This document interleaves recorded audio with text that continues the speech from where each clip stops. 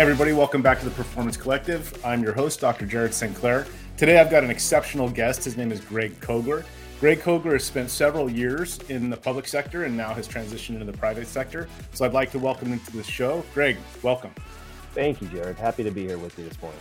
Yeah, so hey, I select my guests because I typically look for high performers, people that are doing stuff at a high level or have done stuff at a high level. Can you talk a little bit about what you do and maybe some of those things that helped you get to where you are? What's your story? Wow, what's my story? First off, you probably need to get another guest, but I'll go ahead and try to satisfy your expectation here.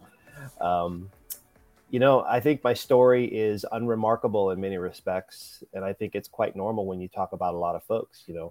As a young guy, I went in the Marine Corps, and that's really where my professional life started. Very, very good time in my life. Learned a ton about leadership from the Marine Corps, which some folks are going to disagree with me, but I still think to this day it's one of the exceptional organizations when it comes to small team, small unit leadership. They do that very well, and their success depends on that.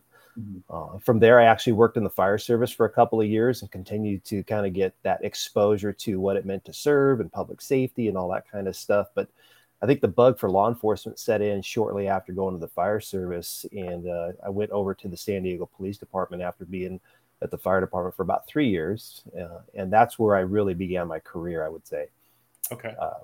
That was a good spot, and so learned a lot working there. Large organization, a lot of things going on. I worked in a very complicated part of the city. The division I worked in had a ridiculously large number of ethnic groups, languages, cultures, serious crime issues going on. And so that really taught me so much about what law enforcement meant, both from a day-to-day practical level and also from a big picture level, which at the time I didn't appreciate, but later on in my career, that became quite important. So stayed there for about 5 years or so, and then went to the Escondido Police Department just for family reasons, being closer to home. And started my time there and worked in patrol, just like I had in San Diego. San Diego's on the SWAT team. So at Escondido, I went on the SWAT team there after I'd been there for a little bit and enjoyed that experience. And then just had, would say the career development stuff, became a field training officer for a while. Ultimately did some other assignments that were related to that. And then was able to transition into becoming a frontline supervisor as a sergeant. Worked a couple of different assignments as a supervisor in patrol and gang investigations, had a supervisory role on the SWAT team at that point. Oh, wow. And then did that for, a few years, and then had an opportunity to promote kind of into that first level of management as a lieutenant. Same thing, kind of still active in the patrol, SWAT investigations arena. Did some work as the public information officer for the department for a while. Got my first exposure to doing things kind of with different committees around the city, around the county. I had the opportunity to go to the FBI National Academy, which was a great experience. And really wasn't in that role too long before there were some significant transitions, happening in the department. And I found myself with an opportunity to promote to that next level of captain and really join kind of that smaller executive team for the organization. And I stayed in that role and was involved in a host of things, as you would expect, everything from the operational side to the administrative side of things. The role of the PIO really is, it was not a regular 40-hour-a-week role. However, at the same time, it did consume a lot of energy because, as you would expect in law enforcement, things happen, of course, unexpectedly, and we're constantly responding to things that we don't plan for. That said, the role of PIO was a good learning experience because you're having to think critically about the words that leave your lips. You're having to think very carefully about the implications of what you say and who's going to be affected by what you say. And so that was a great experience to interact with the press, other city officials, county officials, sometimes even folks at the state level of government, and be mindful about trying to connect what it is your agency is doing on a day-to-day basis with the impact it's going to have on the community, on other stakeholders, constituents, et cetera, who are going to be on the receiving end of your services. So that was a great experience. Can you talk a little bit on that note? We'll get back to kind of where you went from there, but can you talk a little bit about how you felt with that first live on-camera interview that you did? Horrible. horrible? Say more. Say more. No, it's just it shouldn't be, but it is a very intimidating thing because you can have no ill will, no bad intent in what you say, Mm-hmm. but the reality is people are going to parse your words looking for hidden meaning or trying to infer something that even wasn't there. Yeah. And so you have to be very mindful about how you speak and be careful about not coming across, especially from a public safety perspective, of someone who's trying to hide something. Mm-hmm. And so trying to put all that together in an authentic way for the receiving end, the audience, is sometimes very intimidating. Yeah. You know, it's interesting. It reminds me of that time when I think you were going through the National Academy and we were talking and you gave me one of your project papers. And it was the paper that was talking about facing adversity or facing into the wind or facing the heat. I think it was the name. Do you remember that? I do. Yeah. So can you talk a little bit about that and maybe how that applies to developing one's leadership, whether it's standing in front of a live camera as the PIO or making the decision as a SWAT commander or making a personnel decision as a captain? Yeah, I mean, every occupation, every position of responsibility is going to have those, pivot moments or those moments that are going to take you in one direction or another. And I think the value of being in those moments is that they teach us things that you don't learn in any other set of circumstances. And one thing that I share with my kids in particular, now that they're adults and they're all working and in very significant positions of their own, is, I encourage them not to run away from those challenging sets of circumstances or those new experiences. And I encourage them to be comfortable with being very uncomfortable with what they're being asked to do. Because being uncomfortable does not mean that you're not prepared. Being uncomfortable does not mean that you don't have a good solution set available to the problem. Being uncomfortable simply means that it's a new experience or a new twist on old experience. And sometimes that being uncomfortable is the thing that forces us to learn or to experience something in a new way. And, that's what we all want in a professional environment, right? Is to grow. Sure. And sometimes that growth requires being very stressed, I guess, in a good way, in the moment. Yeah. Yeah. So are you willing to share maybe a time where you felt extremely uncomfortable, whether as a leader or maybe there's a decision that had to be made with these, competing forces, whether it's a force coming from yourself in your own mind or your level of ability, or maybe just a decision that had to be made that was very challenging? Are you able to share an example of that? Sure. And you said something right there, you talked about your level of ability. I don't know that there was ever a day where I went to work where I felt like I was fully prepared, fully capable for anything that I was going to do. I always felt like I was a little bit behind the front edge of that wave. Yeah. And that's actually a good place to be, right? Because it forces you to stay on point. It forces you to keep your eyes open, keep your ears open. And I think with that attitude, I found myself in a set of circumstances where we unexpectedly, and I mean highly unexpected moment, of having our communications manager walk in, drop their resignation, and leave. Now, mind you, this is a joint police and fire communications center, several 100,000 calls for service every year, right? It's part of a county-wide or regionalized dispatch/communication program. There's a ton of moving parts, a ton of difficult personnel issues, a ton of things that need to get resolved every day. And the person who was responsible for that just walks out the door with less than 5 minutes notice. Yeah, that's a lot to deal with. How'd you deal with it? So my first thought was, okay, we got to make a decision. But even in that moment, I couldn't let the idea of urgency drive the decision. Really needed to sit down and think about that one for a minute. Yeah. Was there some urgency to it? Yes. But even in the midst of that, is there time? There is. There's always a little bit of time to think through things. And so spoke with some other folks, got their perspective on it. No one really had a good answer. And the perspectives were all a little bit different. Sure. Right. But I did need to make a decision, and I made the decision. And that decision was to take someone in that group of folks in the communications center who had demonstrated and expressed a desire to be in a position of leadership. That person was not yet in a formal position of leadership. Mm-hmm. And in many respects, that person was probably one of the most junior folks in there. Yeah. But knowing that individual, knowing their level of intellect, knowing their level of character, knowing their level of talent, it was the right decision to make. Mm-hmm. And so we move forward with that. I move forward with that. Yeah. So it's that whole kind of dynamic of, do they have the skills and the experience versus what's their potential, and are they able to do the job? Yeah. Can they be trained? And in this case, it was still a hard decision to make because it ended up generating a lot of unpleasant repercussions. But at the same time, it was a decision that could be made with high confidence that the outcome would still be good. Yeah. Like I knew we were going to have to slug through the what the heck questions, right? Sure. In the days and weeks that would follow that decision. But I was highly confident that we would get to where people would understand why that decision was made.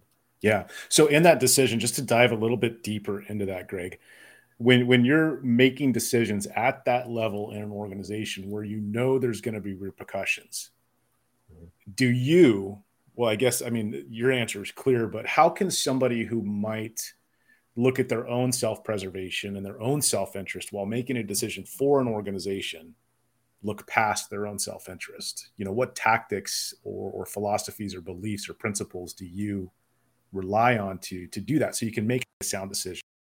So it doesn't look self-serving, right? Right. Well, there are very few decisions when you move into certain levels of any organization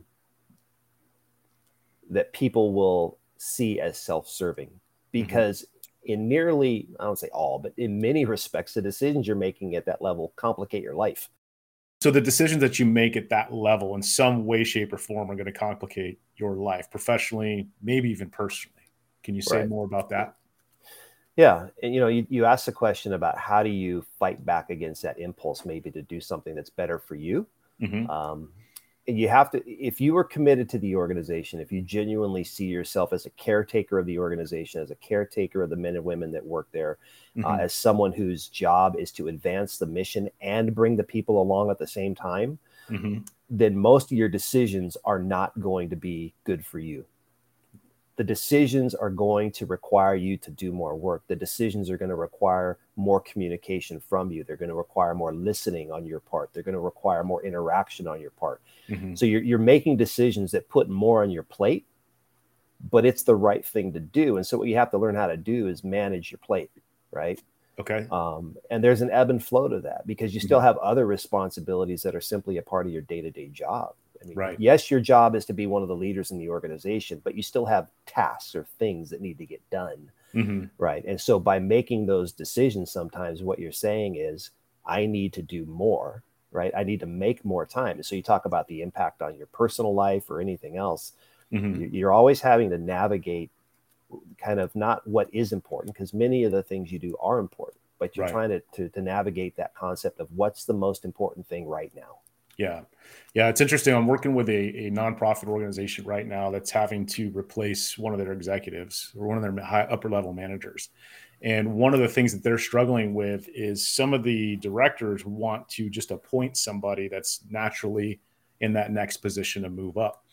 And fortunately, the person in charge is of the opinion that, no, we're going to choose the best person for this position, right? But with that comes all this fallout. Well, why are we doing that? We've always done it this way. I should be next in line, or so-and-so should be next in line. And there's these alliances, these social structures that come into play there. So kudos to you for making those decisions. It's those ethical decisions are very difficult at times. And I think with that probably comes a little more respect in one's ability to lead an organization when they're willing to kind of put their own likability, I guess, if you would say, on the line to make the appropriate decisions. So that's a great example. Greg, can you say more about, so after you worked with the police department as a commander and executive, where'd you go from there? What'd you do next? Well, I left the organization that I was with and went to a second organization at a different part of the state. There was a interesting opportunity there, and it was a great opportunity to take advantage of, and really kind of helping to rebuild and restructure a whole organization that had a lot of great men and women working there, worked in a great community, great leadership already, but it was new leadership. And really what they were asking for was someone to come in and be the day-to-day operational impact from the leadership perspective that, of course, it wasn't their role to do. They were really kind of outside focused as it related to the organization, right? So my job was to be inside focused. Okay.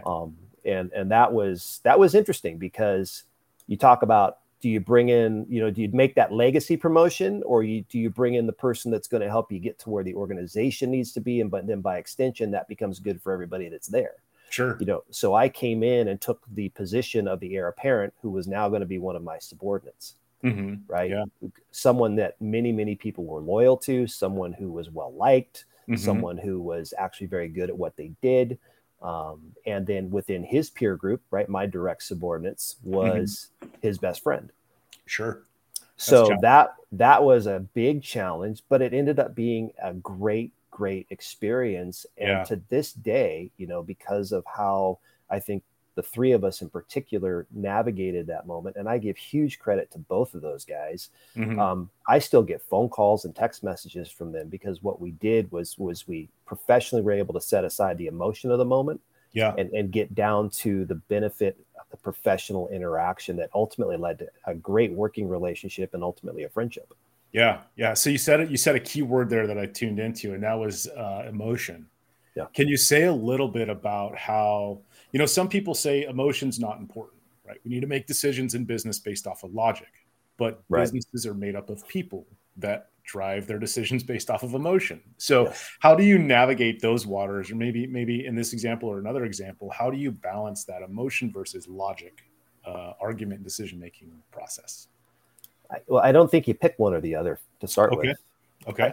I think the reality is both are going to be present, no matter how much you may like or dislike the other one, right? Mm-hmm. And so in that particular set of circumstances, and candidly, I think throughout my career, was you have to learn to recognize that people are emotional. Mm-hmm. And that in and of itself is not a bad thing. But you also have to be willing then to let people work through that emotional component. And for some folks, that's going to be a larger component than it is in other folks, right? Mm-hmm. Right. You have to walk them through that. You have to ask those clarifying questions to draw them through that moment. And once you get through the emotional, I'll say, landmine, mm-hmm. You can then start to have that conversation that focuses on the logic, the rationale, the facts, right? The analysis of the issue. Mm-hmm. But until you either have established credibility with that person where they trust you in spite of their emotions, mm-hmm. or in the case of a new person, until you can help them walk through the emotional component of it, you really can't have that logical conversation. Yeah. If you try and force that issue, I think sometimes what you end up generating is a lot of resentment, or mm-hmm. there is no communication because they just shut off their listening. Right. So what are some ways that you found have been helpful in building that trust, or to help people get through that emotional kind of resistance, right? Because it's change is what we're talking about. We're talking about something is changing from the way that it used to be, and it's a danger to me. It's a threat to me. So what are some tactics that you use to get through that, to build that trust? I think the thing that was most helpful for me, and something I actually learned from someone else early in my career, was take time to develop relationships with your people.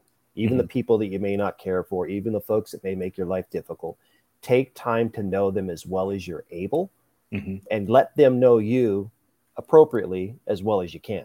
Mm-hmm. Because when you have that relational interaction, what you're starting to develop is that trust, right? Yeah. They're getting a glimpse into who you are, and you're also gaining insight in how to communicate with that individual in mm-hmm. those moments where decisions need to be made, because you know what will resonate with them. You'll know what's going to be difficult for them. And you learn how to deliver a message to that person or to that group of people in mm-hmm. a way that doesn't, pour gas on a fire or end up destroying someone in the room. Sure. Right. So you become very, and I'm going to use the word nuanced, but I don't want to imply dishonest. Mm-hmm. You learn how to be very truthful and thoughtful in how you communicate with people. And it brings the group, or it brings all of you toward that common effort, common purpose, where mm-hmm. now you can have that conversation about, okay, this is why we're going to do what we're going to do, the way we're going to do it. And here's our next steps. Yeah, it sounds like you're talking a little bit about the difference between manipulation and influence, Yes. right? It's kind of what's the nexus of taking those actions? Is it for good and for advancement of the organization or the person, or is it for some other reason? Yeah. Yeah. And I'm going to go back to what we talked about, where you brought up the idea of, do people see you making decisions that are good for the organization, or do they see you making decisions that are self-serving? Right. And it starts small. At your very first opportunity where you're at a decision point where you say, I could do what's better for me, or I can do what's better for someone else or the department or the community. When Mm-hmm. people begin to see a pattern of you making decisions that are good for others, Right. and then they see you having to put in more effort to make those decisions turn into realities. Mm-hmm. What you're buying with every opportunity that you take advantage of in that case is you're Mm-hmm. buying credibility, you're buying authenticity, you're buying a positive leverage where people will say, I don't get where you're going with this, and I don't even like it right now, but I trust Mm-hmm. you, Yeah. therefore I'll follow. Right. Right. So those little nuggets that they're leaving along the way kind of show their true self begins to emerge. Absolutely. So you might get a guy or a gal who runs a unit or a division or a team, and they are moving their own people around or showing preferential treatment. People are going to see that.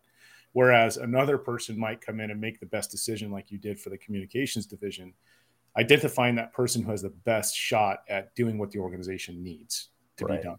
Those are two very different cookie crumb trails, if you will, based on that person. And that is a reflection of that leader. Yes. Okay, excellent. I love that. So let's shift gears a little bit. I want to talk about how through role transition, because clearly you've moved up in organizations, and you're currently working as an area director for law enforcement technology company. Regional director for law enforcement relations for a technology company. Yes. Okay, so as you moved up, let's say from the Marine Corps into the fire service, through the police departments and law enforcement into the private sector, can you talk a little bit about how those leadership tactics and kind of people management, the way you did those things changed as you moved higher into the organization, or maybe your scale or scope changed? I don't know that what I did changed. Mm-hmm. Definitely, as I moved to subsequent levels of the organization, the amount of time it took to accomplish the process changed. Like, you couldn't just make assumptions and move in and be ready to hit the ground running in 2 days, right? Mm-hmm. But I think the thing that always served me well, and again, advice I got from people that were a heck of a lot smarter than I was to spend a lot of time watching and listening. And by a lot of time, I don't mean like a year. I mean like, maybe a week or 2 weeks or even 3 weeks, depending on what the circumstances were. Sure. But to ask clarifying questions. Don't go in and say, well, that's dumb. Why did we do that? Mm-hmm. Right? Say, hey, tell me more about why we do this way. Mm-hmm. What's the history on this? What's the background on it? Why is it important that it happens this particular way? Mm-hmm. And trying to, in the process, learn about the person, learn about the team, the unit, the division, whatever it happens to be, learn about their policies, maybe that might be unique to that group of people, and find out the things that matter. Because sometimes I had assumptions about what I might want to change that were completely off point. And had not taken the time to listen and to ask those questions and to really be thoughtful about how to move forward, I would have made some huge mistakes with folks. Sure.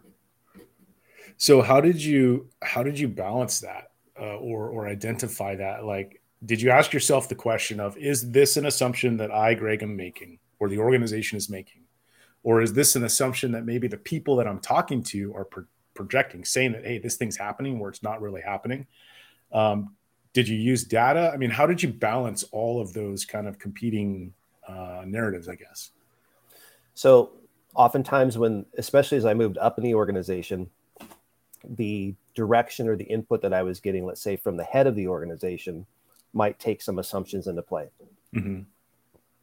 And they would have an idea about something that they didn't care for or like, or something that they wanted to see changed. Sure. And then, of course, I would talk to the person that I was relieving in that position and hear what their perspective was. Mm-hmm. And then, of course, there were people's comments from around the organization about what was or wasn't happening with the group of people, right, based on their own, thoughts. Mm-hmm. And then, to be honest, I would have my own impression of the way things were.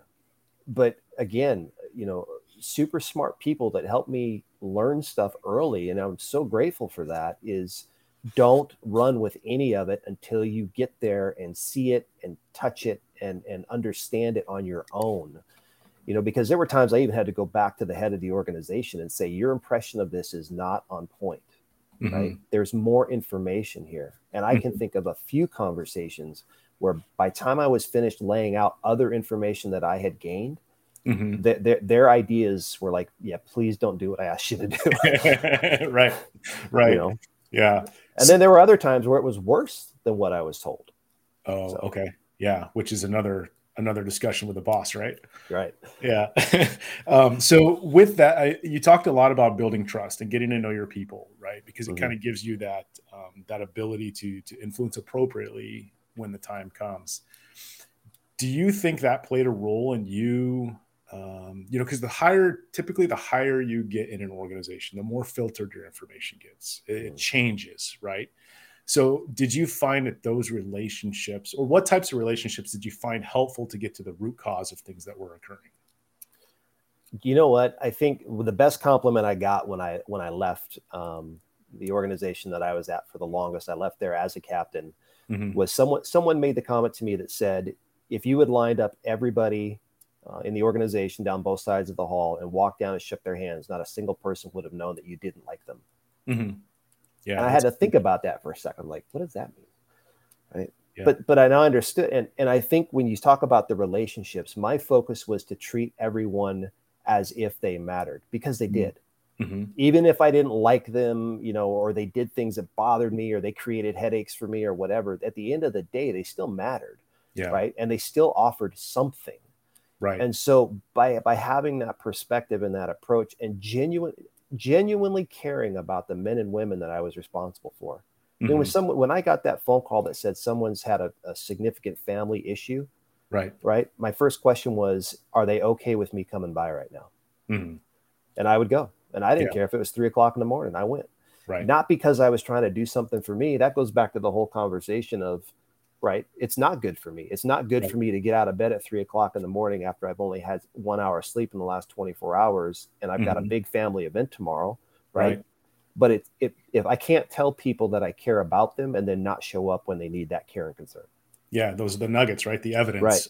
The evidence, right? Great. Yeah. So when you talk about the relationships, I think if you are going to get to any level of success at the higher parts of an organization, you must start early in your career demonstrating to people that not only are you technically and tactically proficient, right? That's the old Marine Corps thing, right? Do you know your job? Do you know how to do it? But that you actually care about the men and women that you work with, either as a peer or even as a subordinate to your boss. Can you work for them in such a way that actually supports them and encourages them, right? Acknowledges when they do well and is willing to be honest if they say, hey, did I mess that up, right? Can you do that good? And then as you move forward, people begin to understand your character, right? Not your talent. They begin to understand your character. And it's your character that carries you through in those moments of difficult decision-making, crisis decision-making, really complicated, painful life moments that happen in any organization. Sure. It's your character and your reputation, not your knowledge and your skill, that gets you through that. Yeah. And I think with that, that character is what people will latch onto the most. I really do. And I don't have any evidence or there's probably research out there, but just on my awareness of the world and the way certain leaders rise to the top and others don't, it is that character that helps people to follow, really. Right. That's what it does. All right, let's shift gears real quick, Greg. How do you determine success? Whether it's at the PD, Marine Corps, your personal life, when you think of success, let's say in a team environment, though, you're a leader, so looking at your team, how do you determine success? What does that look like? So in the team environment, kind of that last part of the question, I think the success is, for me, the mark of success was always, are my people that I'm responsible for? Is this unit that I'm supposed to lead? Is this group of folks that I'm supposed to take down a particular path? Are they getting better individually? Are they growing? Are they learning? Are they developing new skill sets? Right? Is the sum of the whole, right, greater than the parts? Like, does everyone bring so much in there that you have to use exponential math now to calculate the impact that this group of folks is having? Yeah. Because when I could look at the people growing, when I could look at the people being thoughtful about things that perhaps didn't mean much to them when we first started together, when I could see them making decisions that reflected the conversations and the expectations that we had laid out. Yeah. When I could see them getting upset because we weren't meeting benchmarks that we had agreed upon were important, right? That's when I knew we were being successful. Yeah, they internalized it, right? It was coming from them now and not necessarily you or the team. Yeah. What a great example. And to share a quick story, I remember it was a SWAT thing and very potentially difficult. There were a lot of unknown outcomes in this event, right? Which was par for the course, but this one had some unique and potentially very dangerous elements attached to it. Okay. And so at the end of it all, we would always come back and we would do a team debrief. Sure. Right. And then those were rank didn't matter, no holds barred if someone messed something up. Right. And so we go into the team debrief, and I was a sergeant at the time. And one of the guys looks at me and he says, I have a problem with something that you did today. I said, okay, let's hear it. Yeah. And they laid it out and they were right. And they put right back on me one of the expectations that I'd put on the team. Sure. Right. And so on one hand, you could be like bothered or embarrassed or, insulted, right, that one of your subordinates was chewing you out. But I started laughing, and they're like, well, what's so funny? I go, I love the fact that you guys are using my own expectations against me. Yeah, it's great. It's kind of everybody keeps progressing. Yeah, it was awesome. Yeah. And again, it becomes an opportunity for you to demonstrate, I guess, to your folks that, hey, we're all in this together, right? Yeah. I'm going to make mistakes. I'm going to absorb this legitimate critique that you just offered me and say that what we've declared as important as a team is still important. And you know what? I'm going to take my hits. Thank you for it. Yeah. And you could have gone right and you could have gone left. You could have gone right and said, how dare you confront me? I'm your team leader, right? Yeah. Or you could have gone left and you gained credibility in front of a group through humility and, hey, this is what we are. This is what we do. So I love that example. What a great example. Okay. What book are you reading right now? I have like 15 books I'm reading right now, but one of the books that I'm reading right now is it's Frederick Douglass, My Bondage and My Freedom. Okay. Just reading or audiobook, actual like physical book reading. No, I'm that guy that still does like a paper book with a highlighter and a pen. Yes. So. Yes. Notes on the side on the. I love it. I love it. Awesome. No, I got a bunch of books that I'm reading right now, dude. Yeah. I have a queue that one day I'll work through. I see that one at a time, right? Yeah. So let's. I got one question for you. Last kind of wrap up question. Actually, I have two more, but last kind of wrap up question. If you were to go back and give yourself advice, the younger Greg Kogler, kind of embarking on this adventure of life, professionally, personally. What is the greatest thing that you would tell yourself, or the most impactful thing that you could tell yourself? I was kind of thinking about some of this stuff in anticipation of our conversation, and the whole thing of experience kept rolling around in my head. Like, and I asked myself, like, what is experience? Like, what does that mean? Because on one hand, they think the further you get into your career, well, the more experience you have, right?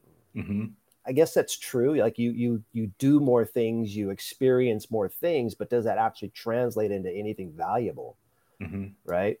And I think the advice I would give myself, my younger self, is every moment, every day, take the time to think about what did I experience today, right?